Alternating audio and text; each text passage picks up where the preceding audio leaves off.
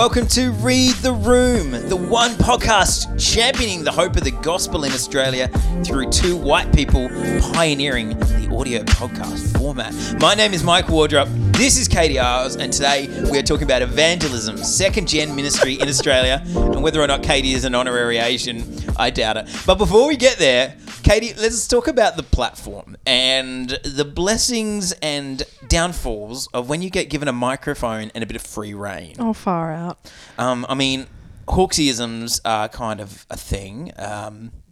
Katie Isles' True Ministry Stories, as we've already touched upon, are a thing. What happened this week? Okay, here's jokes that I've made from the platform that Oh my gosh, I'm so ready. fallen about. I made a joke about the Holocaust once. Only and then once. nobody said anything, so I doubled down on it and I went, too soon? Oh my gosh. You know James is part Jewish. I our made a intrepid joke about producer. AIDS once. 525,000. I didn't. I did make a joke about AIDS, but I didn't use the Rent soundtrack to do it. Please keep going. This is the thing. Like, I remember, like, so a few times my senior pastor's pulled me into his office, and he's like, "So just letting you know, we just really need you to play straight back today. Just play like so." For once, we had this during COVID. We had to get these new COVID safe communion things, like individually wrapped. And one of our interns tried them and said, "I feel like, you know, Jesus would be furious if he knew this is what his body and blood tasted like." Yeah.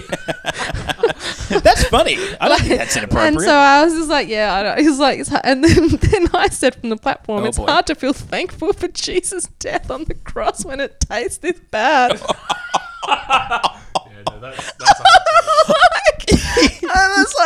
And we had this like when there's other guests from like interstate or we're having like conferences going and white stuff. as a sheet. Andy once stood up without a microphone, turned around and went, "She's joking, everyone."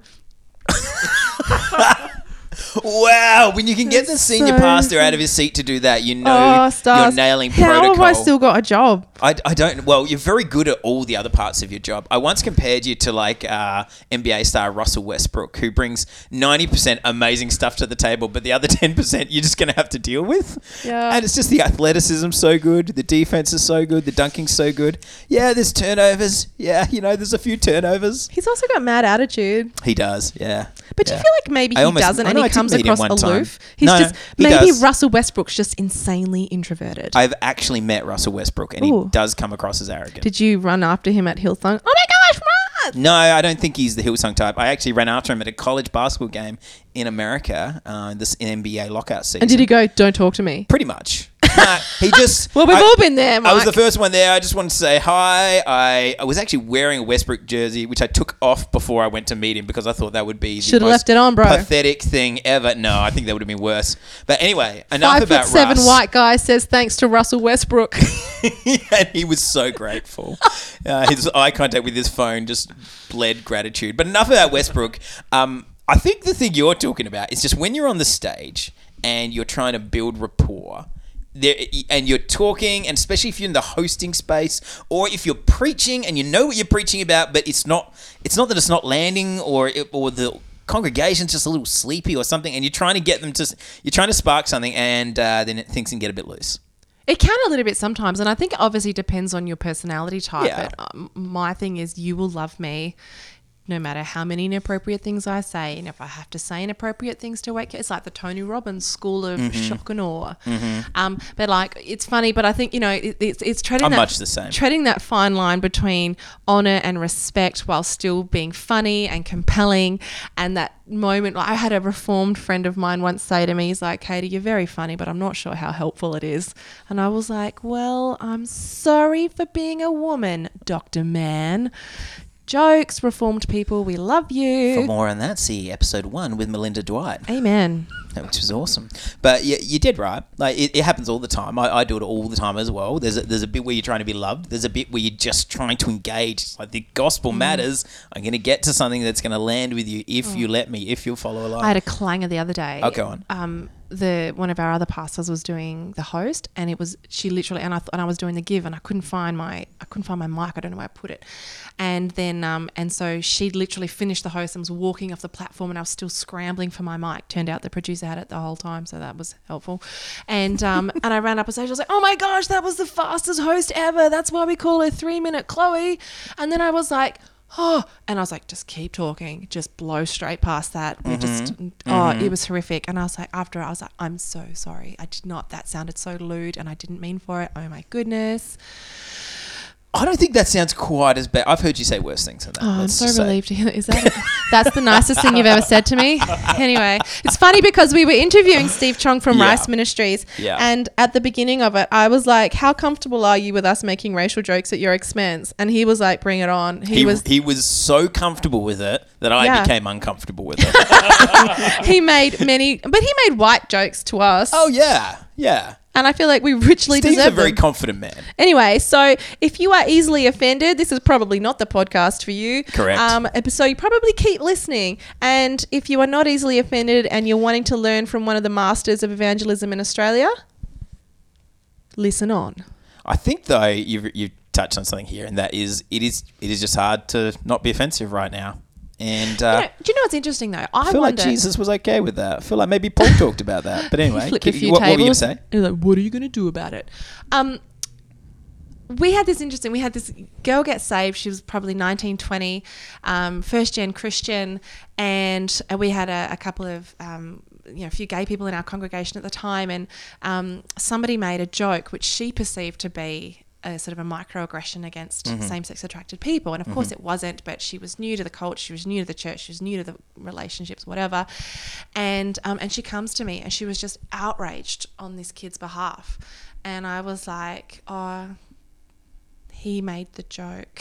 Right. But I feel like it's funny because it was two things at play, I think. One was that she hadn't yet been integrated enough relationally into culture, and so she assumed the worst. Yes, low trust level. Yeah. She did the classic thing that I've seen more and more and more of a white person choosing to be outraged on what they perceive to be a minority's behalf. Yes. And I get that it comes from noble intent, but it's not necessarily particularly helpful or constructive, because none of that believes the best and none of that operates out of relationship. In the same way, I think now when we're older, you feel a little bit hamstrung, like you can't say what you really want to say because somebody might somewhere be offended, and so we better edit that bit out of the podcast, or we better not this, or we better not that. And I just wonder if we're just a bit uptight in the church, but now everyone outside the church is catching up because we're all so woke.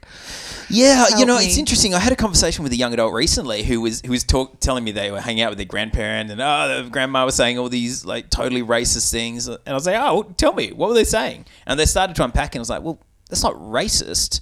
That's just an old person using old language. It's not like they're out and out saying something racially insensitive even. And it was just, at least in my perspective, a 19-year-old person looking at an 80-year-old person through their lens. And to me, that's half the battle right now. I mean, obviously there is racism, and it's a massive, massive evil. We're not trying to diminish that. But part of this battle is to go, how do we actually talk to each other? Yeah. How do we actually hear one another? How do we actually communicate to one another in a way where we will hear someone else's position and believe the best in them and listen to them, and then be willing to push back, but in love, not in this sort of woke internet war where we're getting our fingers sore from getting mad at Aunt Karen on Facebook. And I wonder if we do it a little bit theologically as well. Like you'll sort of have left progressive theology versus sort of more conservative orthodox evangelical theology. And we might even do the same to one another. And it's like this insistence that unless you subscribe hand on heart to every single thing I believe and make me feel good about it at the same time, I'm going to burn your house to the ground. Yeah. Like I have a girlfriend of mine and she's in a same-sex relationship, and I invited her to come to this large Christian conference with us, and she said, I couldn't go to that, it's a fundamentally unsafe place for me. And I was like, what do you mean by that? I was like, are people going to like walk around going, you're in a same-sex relationship, this woman, like, like shame, or even talk about it whatsoever? I was just like, what do you think? I was like, what are you talking about?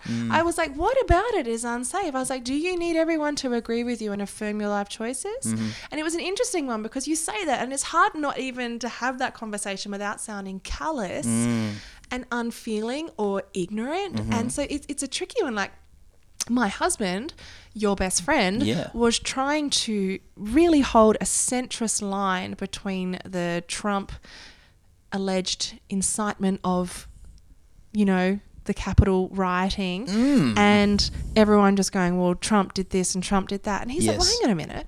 We don't necessarily know that. And he's like, I couldn't even hold a centrist line where all I was saying is we might not have all the information that we need to have an informed discussion about this without getting savaged by, among others, me. So it's an interesting dynamic that we live in because I feel like, you know, so with my friend who's in a same-sex relationship, I said, well, what conversation do you want to have? Do you want to have the conversation where I make you feel better about your life choices? Or do you want to have a conversation based on empirical data? Yes. And we have defined the terms and we've defined the scope of the conversation, so then we're all clear about what we're talking about. But if the aim of the conversation is for me to make you feel things that you want to feel, or vice versa, why don't we just name that?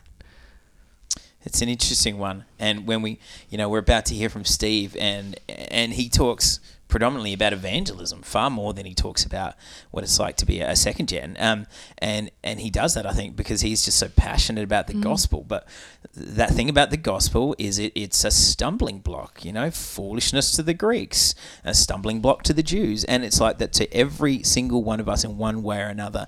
And that trick for all of us that are trying to preach the gospel is working out, is it a stumbling block because it's a stumbling block, or is it a stumbling block because we are the stumbling block in the way we communicate and the trust we are able to build? It's an interesting conundrum. It's not one that's going to get solved anytime soon. Something I wonder sometimes, just wrapping up, is that I think sometimes when it comes to ministry and theology, we can get very wrapped up in wanting to win. Yeah. We want to be right. We want to win. We want to see you change your mind because we've got the better argument, but we forget that we need to be good. And it's like, I want to love people more than I want to win. Yeah.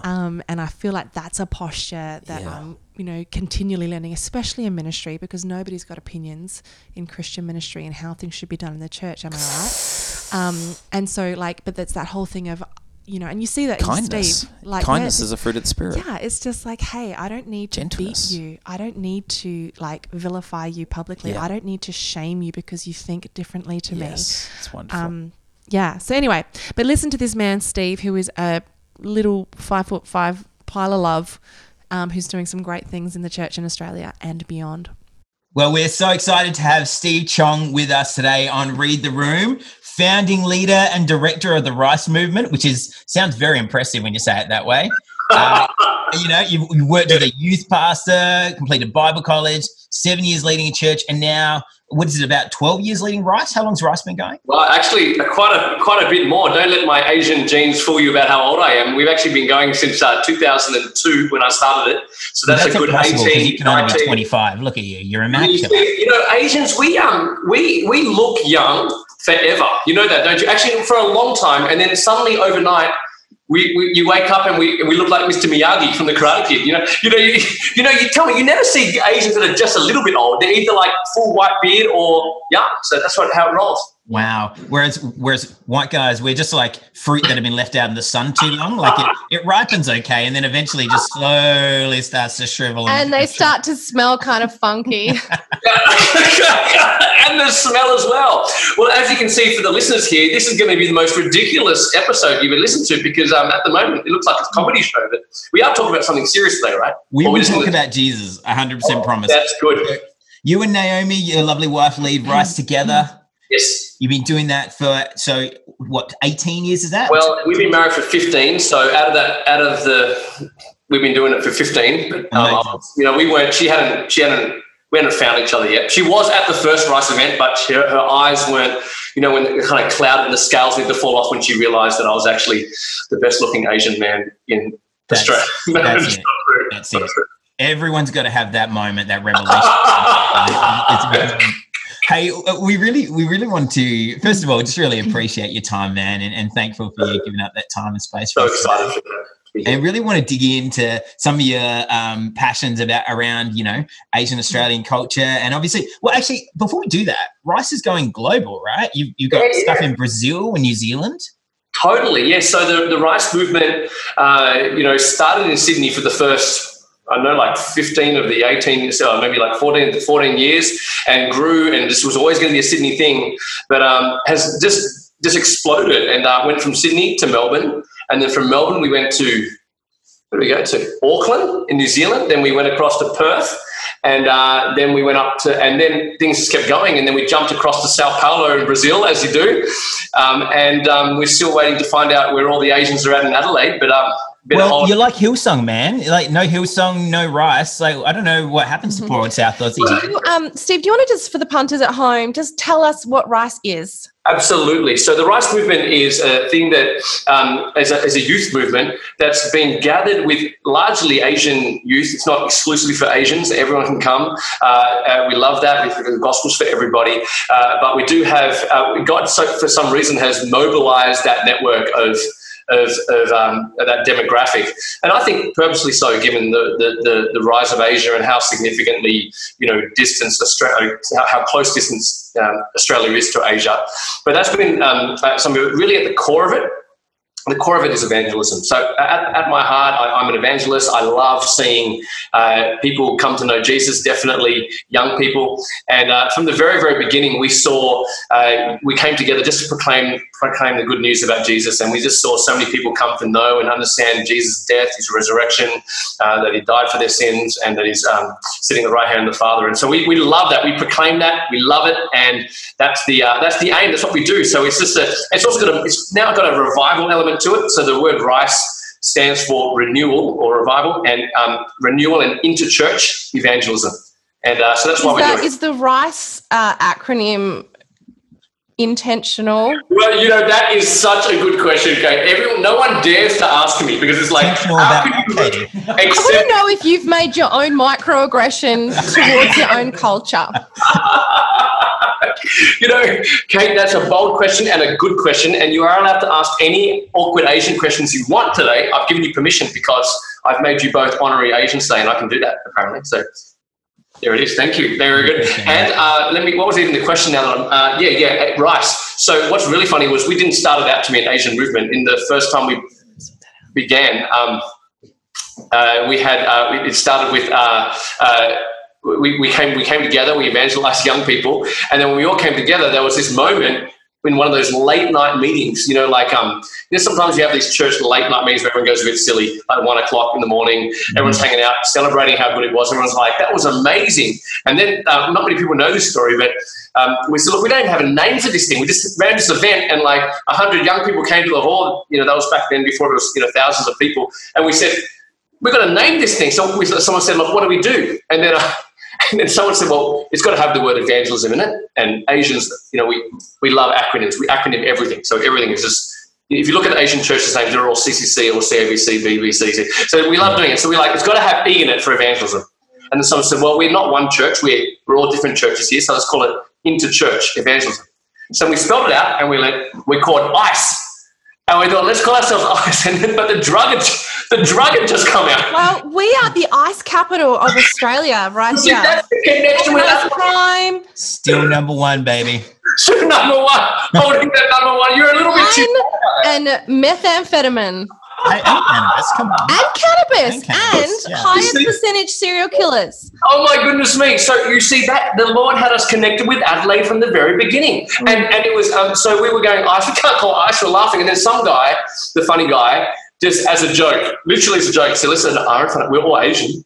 We eat rice. Let's set an R in front of it. We're like, we can't do that. Otherwise, 20 years later, we'll be in a podcast and someone will say, why'd you call yourselves rice? No, we can't do that. And so we've got to do that. And then the moment happened. You know the moment? This is the moment. This is the moment. So good. There's a moment. Actually, can I tell you, there's a little thing that happened. There was a guy, a really super introverted Asian. I mean, like, Asians generally are quite quiet. Not me, but normally. And this guy was the quiet of the quiet. And he was so quiet, he never spoke.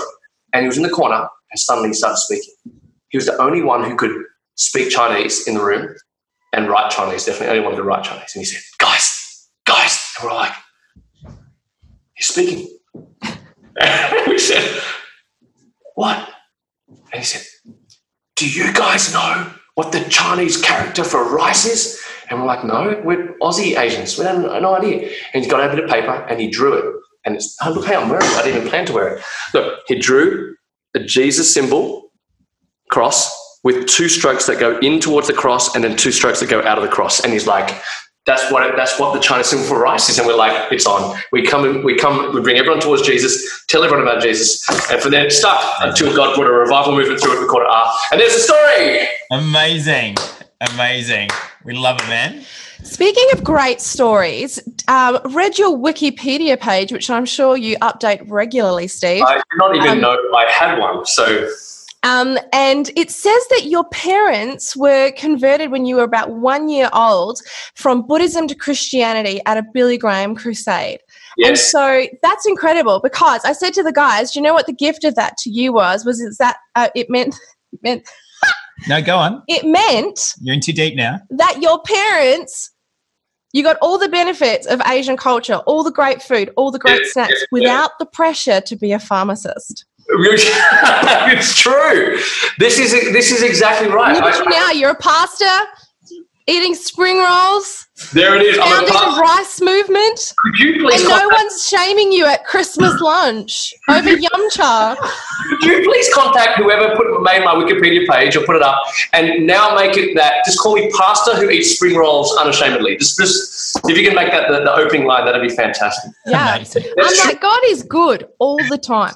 All the time. He is good. This is true. So my parents didn't put pressure on me in that, and although they did want me to, you can't really get rid of the Asian out of the upbringing, so we did sort of, there still was the odd kind of, I got 99.5 at a test, and we sort of checked where the 0.5 went. But we know, but at the same time, no. Look, seriously, they wanted me to follow my passions, and that was Jesus, and still is. So that was great. So it came out of that moment with them being converted to Billy Graham crusade, who happens to be my the earthly hero. So yeah. Amazing. Well, and I mean, this seems to be one of the hallmarks of the Rice movement, right? Is evangelism, and you were mentioning earlier that an article dropped in Eternity that you're pretty heavily featured in about evangelism. What are some of the hallmarks that you see of successful evangelism in Australia in the 21st century? Because I think I love Billy Graham, and he's a hero to me too, but it's a long time ago. Absolutely. And I feel like we've been trying to ride on the past successes of evangelism in Australia. Oh, that's so true. I do think we have been trying to ride on those past successes, and I do think that, and we're also riding off the back of, I think, the prayers of the former generation. Yeah. This one. And so what's the question is, what do we need to do now? Or what do you see actually working? I mean, especially amongst young people. Yeah, sure. I mean, I think young people, unfortunately, have got to the point where many of them, not all, but many have become disillusioned with the church institutions, and there's a number of reasons for that. And that became really apparent to me when we did I was on this reality TV show, I'm not sure if you know, from on SBS, which did this kind of Big Brother crazy experiment where they put 10 Christians in a room, and we definitely had questions about that. I'm sure you did. Yeah. Anyway, so we can talk about that later. But basically, in that, I just realised, hey, look, there's a lot of disillusionment with the church from young people right now. But one thing that's very important to understand is that I don't believe, and the statistics people and criminal research and others will show you diagrams that will back this up, that I don't believe that they've actually lost an interest in Jesus. So this is the thing that's really interesting. I feel like they may have lost interest in the church, which is a shame and does need to be redeemed. But I do believe that young people are open to Jesus. And even in many ways, more than ever, we do have the most lonely and isolated generation that we live in the history of the world. And Jesus speaks a ton into those moments, and breaks into them. To be honest, I think one of the biggest issues that has happened, and this is really key for me right now, is I believe that the church has unfortunately started to believe the narrative that the media or Satan or whoever, I don't know, has really... Same. You said it. I just, believe the narrative that Christianity is dying. I mean, that which we'll talk about later, that reality TV show that I was on, the actual premise behind it was never advertised as. The premise was to show that Christianity is over. Like it's a gone thing in Australia. And I want to say, no, it's actually not, because what has actually happened is, unfortunately, the church has started to believe that narrative. And we've shrunk back. But actually what we need to do is go more bold than ever. And I believe that what's actually happening, and it's the key, is they've lost a sense of expectation that when you talk to someone about Jesus, that really God can change their life in seconds by the Holy Spirit. And people just the church start to shrink back when they should be stepping forward with boldness. And so I'm calling on the church to do that at the moment. So what does that look like in a uniquely Australian context? Because I think sometimes it can be this combination, or certainly what I would see in our context is that you've got a whole bunch of super overscheduled people who are very busy and important. Just ask them. And then you've got the cynicism and disillusionment from outside, based on royal commissions and, moral failings and all of the things that tarnish the brand. And then you've got us, like you say, believing that we don't have something to offer, that the power of God isn't going to work through us. What then do you say to the 45, 50-year-old busy professional Australian male, or the young mother, or the teenager whose friends at school are telling them that they're an idiot if they believe in God because science, etc.? What do you say to that? Yeah, I mean, I say that I personally recognise that as a significant barrier, a significant issue. It's not like everyone's out there going, "Tell me about Jesus." It's not like that at all. Let's not get that picture. But here's what I would tell them: that the Lord has never been frightened or sat back in the face of persecution, in the face of animosity to the gospel. In fact, the very opposite. That's when we've seen the church grow the most. So let's kind of take that fact and I was going to say smoke it, which is not really the most appropriate thing to say in Adelaide. Put it in your pipe and smoke it. But I just love to smoke that. It would make a nice change from methamphetamine. Sounds like Kate's on this drug track today. I'm going to try and get her off it. But you'll never do it. I'll never do it, Adelaide. I'm a pastor. It's all I've got. You need more rehab than that, Steve. I need more rehab than that. So what I'm saying is that what we need to do is we need to realise that is when we've seen the church grow. The whole church was birthed in the context of persecution. So it's not like that. We can't go back to the early church guys and go, look, I hope you're getting your friendship evangelism worked out and making sure that that's all worked. It was like, no, what was happening is we were getting killed if we stood up and talked about Jesus and the church was born. So you guys are worried about a few negative media articles and people thinking you're stupid in the playground. Well, hello. And that's where you sort of step forward into it. And that's when we see the church move forward. It's actually, we shrink back. And actually recently, I'm not sure if you want to ask about it later, but, not many years ago now, Naomi and I went to Iraq in the middle of the ISIS stronghold. We were 10 kilometers away from ISIS's headquarters in just outside of Mosul, and we're hearing bombs go off and everything. It was crazy. And in that time, we were working with the persecuted Christians there. And that, for me, I'm not joking and I'm not exaggerating, that was the most alive I've ever seen Christianity in my life. It was the purest form of, if I can say that, Christianity, the most alive and boldest people I've ever seen in my life, hands down. No one's even close to it. It's another ballgame. We've never seen anything like it in Australia. These guys are guys who've lost everything. Yet one guy would say, and he said, let me get the quote exactly right. He said, before ISIS came, I was a Sunday Christian, which meant he just goes to church on the weekend, work, church weekend. After ISIS came, I lost everything. But now my faith in Jesus has become alive. And so for me, ISIS is a gift. I mean, who thinks like that? And I'm saying there's something about we're missing. We take persecution, we go, well, we better work our way around that or be sensitive. No, they're winning if they do that. Yeah, and I think that's heaps interesting, like the sense of desperation that persecution creates is part of what I think is a thriving culture of evangelism, is you just feel desperate. Whereas I wonder in Australia, I sometimes heard the analogy that it's like you put that frog in a pot of water and then slowly turn the heat up and the frog just doesn't even realize it's boiling. Wow. And I wonder, if there's a bit of an analogy for us there at the moment. When you talk about, let's go to Rice and young people there for a second, Steve. If you talked before about introverted, let's say there's a quiet introverted Asian kid, he's 14 years old, he's going to a school right now, and Australian schools right now are literally like anything goes. Like anything can happen in Australian school in the 2020s. So how do you equip a 14 or 15-year-old introverted kid, you know, because the classic defenses in Australia about evangelism are often like, oh, you know, I'm afraid I don't know enough. Or I, you know, maybe I believe, but I don't know if I have the equipment to help them believe.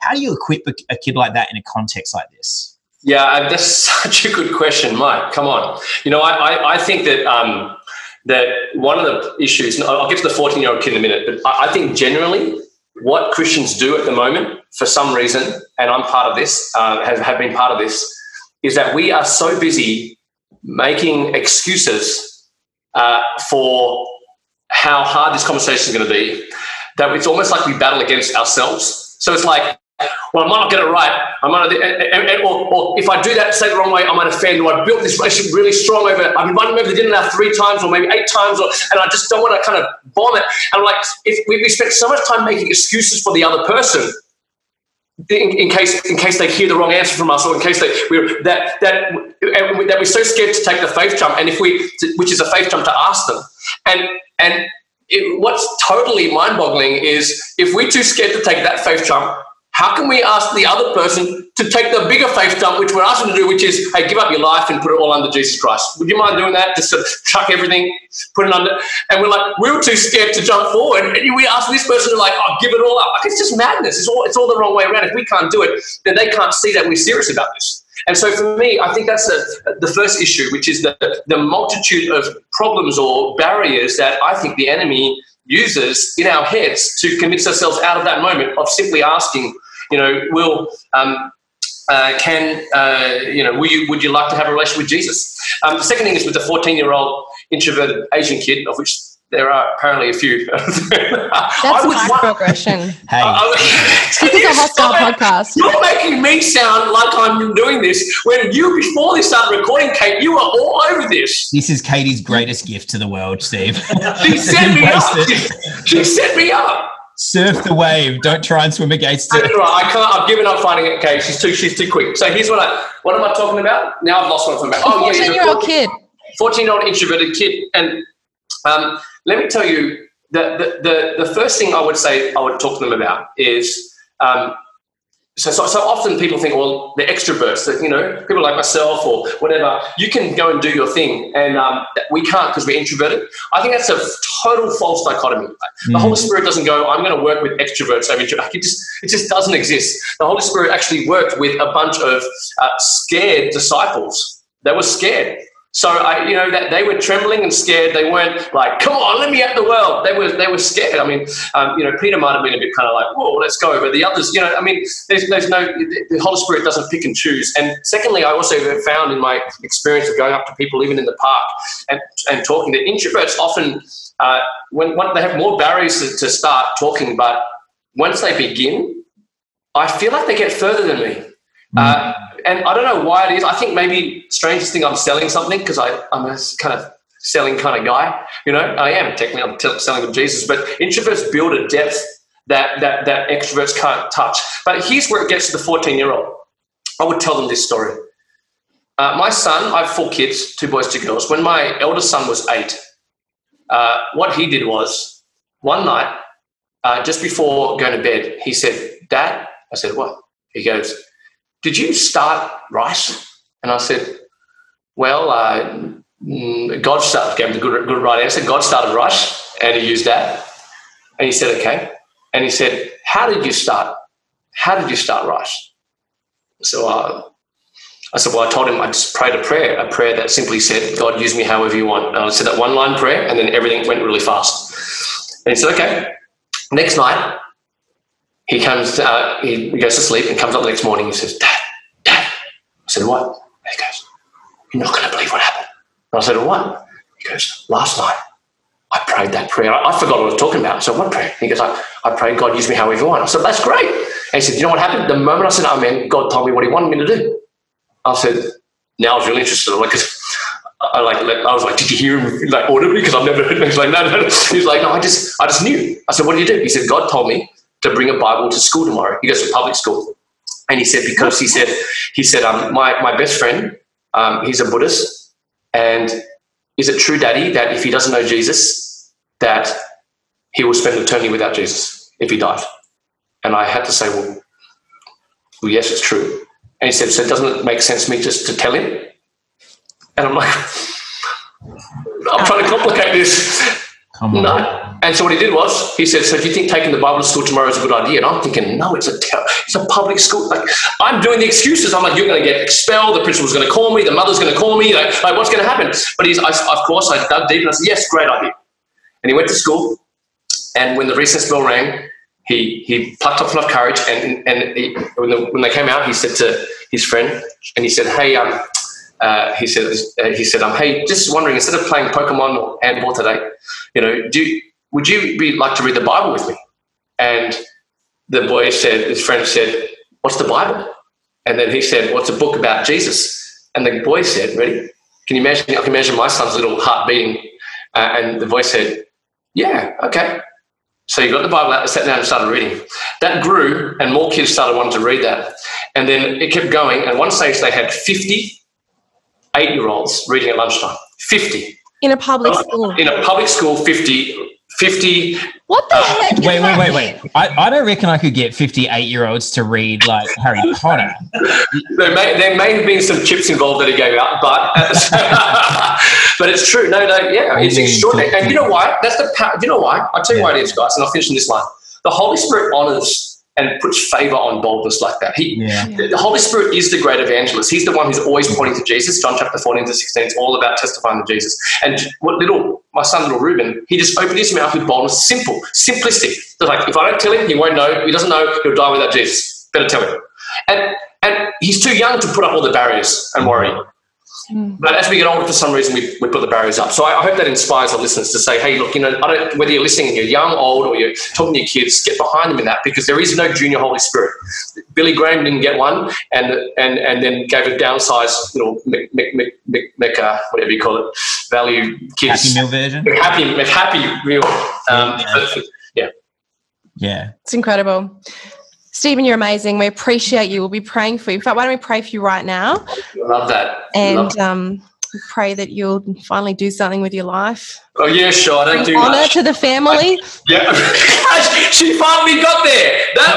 She finally did an Asian race joke, man, but I give permission and I love that. Honoring families are biblical. It's a biblical good concept. So sure. It's also way more visceral in Asian culture. So we've got something to learn. Exactly. She's letting loose. Well, look, guys, it's been great. We need to unmute the church, but we might need to mute Katie in a second. Oh, we do. That is my slogan that I'm trying to put out there at the moment. I do think it's become a prophetic symbol, just for in the sense of calling the church out. The amount of times we've said during COVID, oh, sorry, you're on mute. Could you unmute? Yeah. I just think that's what we're saying to the church. Sorry, church, you're on mute. Could you, could you unmute? And I just feel like, that's what we need to call the church to do. COVID has been, the frog that you were saying that slowly getting boiled. The problem is that nothing jolted the frog out of that, temperature kept rising. But COVID has become that jolt. It has been the jolt that God has, I guess, allowed us to have, and in terms of the church getting woken up, shaken up, in the same way that it happened to the church in Iraq, the same for other things. We've had experienced something that's been really hard, internationally for us to deal with. And that's a chance for us now to be shaken out, woken up, and say, what next, rather than kind of go back into our hidey holes. It's time to unmute the church. So we're very excited about that. Yeah. So good, man. So the report that you were just involved with was The Future of the Australian Church. It was released by McCrindle. So get a hold of that if you haven't already. There's also some fantastic supporting research that was released last year from the Barna Group, which is called Faith for the Future. All of that research will show that there is huge openness, particularly amongst young adults, to things of spirituality and faith. So can you just tell me the most ridiculous conversation you had on that show? That's a great question, yeah. That you're allowed to tell us about. No, tell us the order. The most ridiculous conversation. I mean, like, off air? Like that didn't make the cut, sure. Or doesn't matter? Doesn't matter. Whatever. Could have been the pitch by the producers when they came to you.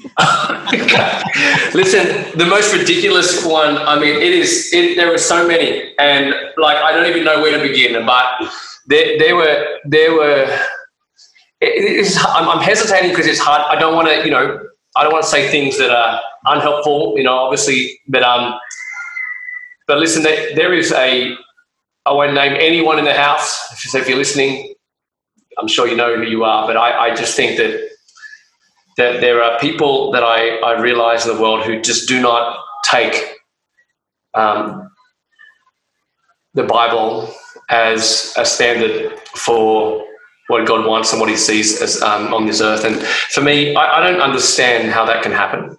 For me, it's what he says in the word. It's a gift that he's given us. And I think that I understand that there's a lot of pressure to bend to what the world says, that book is outdated. But when I see Christians say that and think that, my heart gets hurt.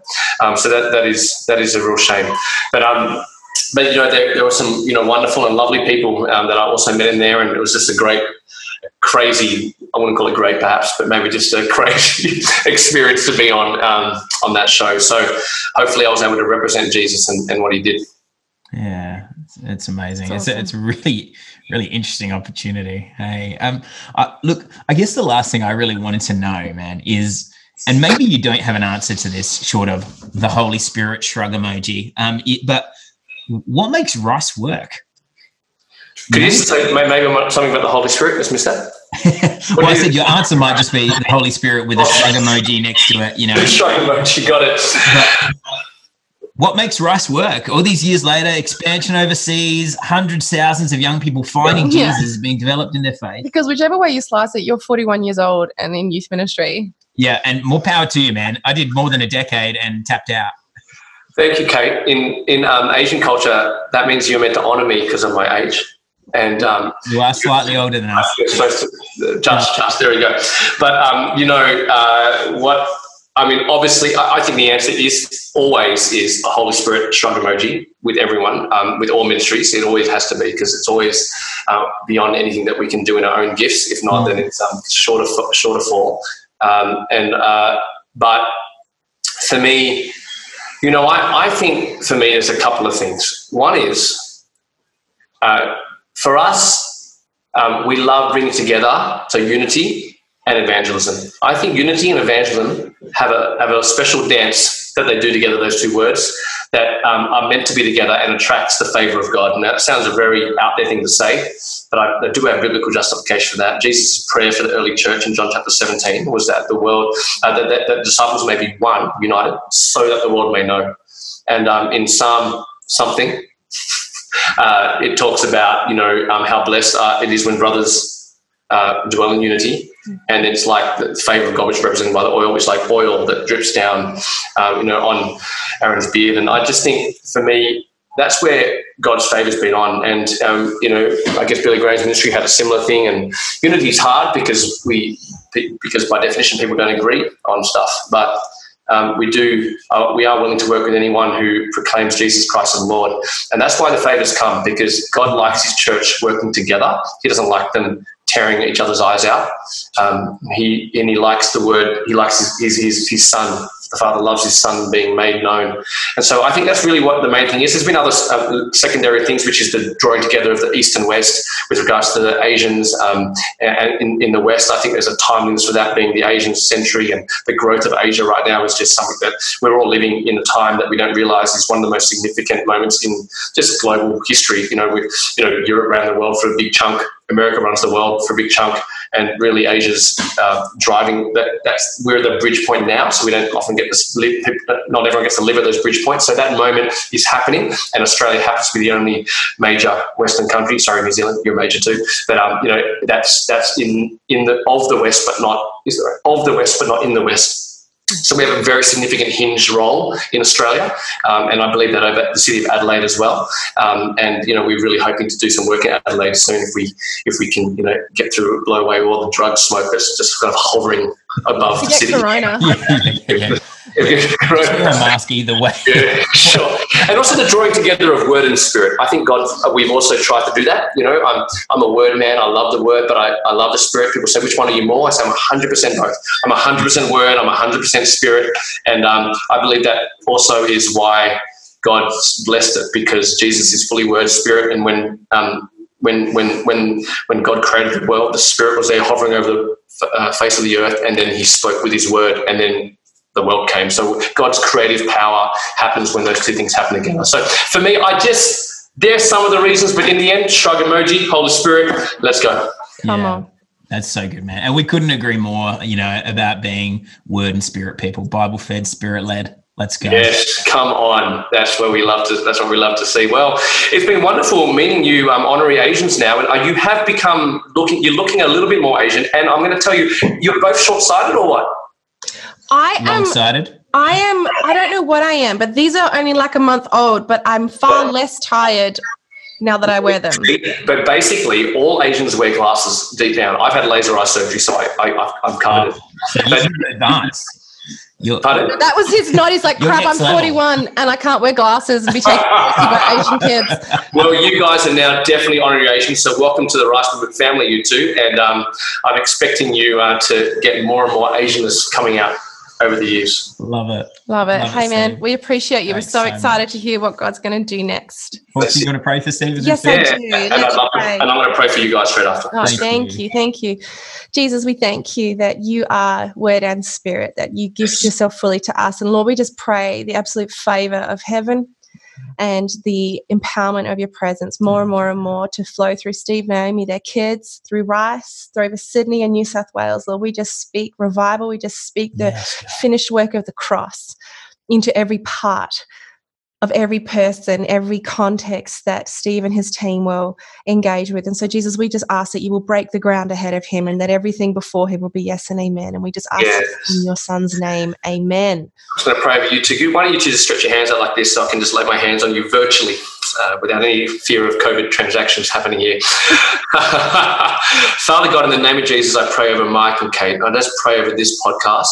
And I pray, Lord God, that people will be listening to this and they will be drawn to you in such a way that it's just irresistible. They won't that they would be drawn through Mike and Kate's words and through their hosting, and that would be connected to you, Jesus, in a way that changes their whole life. And I pray for boldness to rise up in these two, that even their family and friends would start to come to know you. Even people through this podcast might start to come to know you. And even on that note, if you're listening to this and you don't know Jesus and you stumble on this, just really want you to get down on your knees now and pray as well and give your life to Jesus, because it's worth it. And so, Father, I just pray for Mike and Kate. And Lord God, I just pray a blessing on them. I believe that you guys are becoming like a microphone for our nation, and you're going to start speaking that out more and more into the world so that the church comes together. And so I pray, Lord God, for your favor to pour out this. And I pray that this podcast, that this partnership would actually be used to see revival be brought through into this nation and for the world. And so I pray blessing over them, over their marriages, families, and we pray this in the name of Jesus. Amen. Amen. Thank you, Steve. We're so glad to have met you. We really appreciate it, man. You're amazing. Awesome. You're amazing. Okay. Well, what an amazing privilege it is to hear from Steve. Like, just a great man of God. I love, he's just so charismatic and not, we can get all cold with personality in ministry, but there's something about somebody that's like Steve that just enables him to pioneer and build ministry, which I think is awesome. If you're not familiar with Rice Ministry, you need to get on that. Follow Steve on Insta, follow Rice in all their different cities and countries on Insta, Facebook, all the socials. And of course, check them out online as well. If you are Asian Australian or of any Asian descent across any other country, I'd really encourage you to get in touch with Steve, because there is something happening of like-minded folk, of like-minded cultural backgrounds that is really seeing the gospel progress, because there is a unique and beautiful ministry happening in that space. Hey, if you're new to Read the Room, if this is your first episode, thanks for listening. We'd love you to do all the normal podcast things. Please like and subscribe on your favorite podcast platform. Give us a review. It just helps us get seen and heard by more people. And of course, feel free to give us a follow on Insta at Read the Room Oz. That's OZ, because yet again, we haven't got the good one yet. We're coming for you, Read the Room, whoever you are. But we love you so much. Can't wait. Next episode, Katie, who are we going to hear from? Mike Hands. He's our guy, dear friend, and he is the newly minted lead minister of New Life Church on the Gold Coast. So he is a legend, and he is been eating a lot of protein bars and going to the gym. I can't wait to talk about that. Can't wait to talk about it exclusively, because what is ministry without a six-pack? Frankly, I wouldn't know. Anyway, thanks for being with us. We look forward to seeing you again.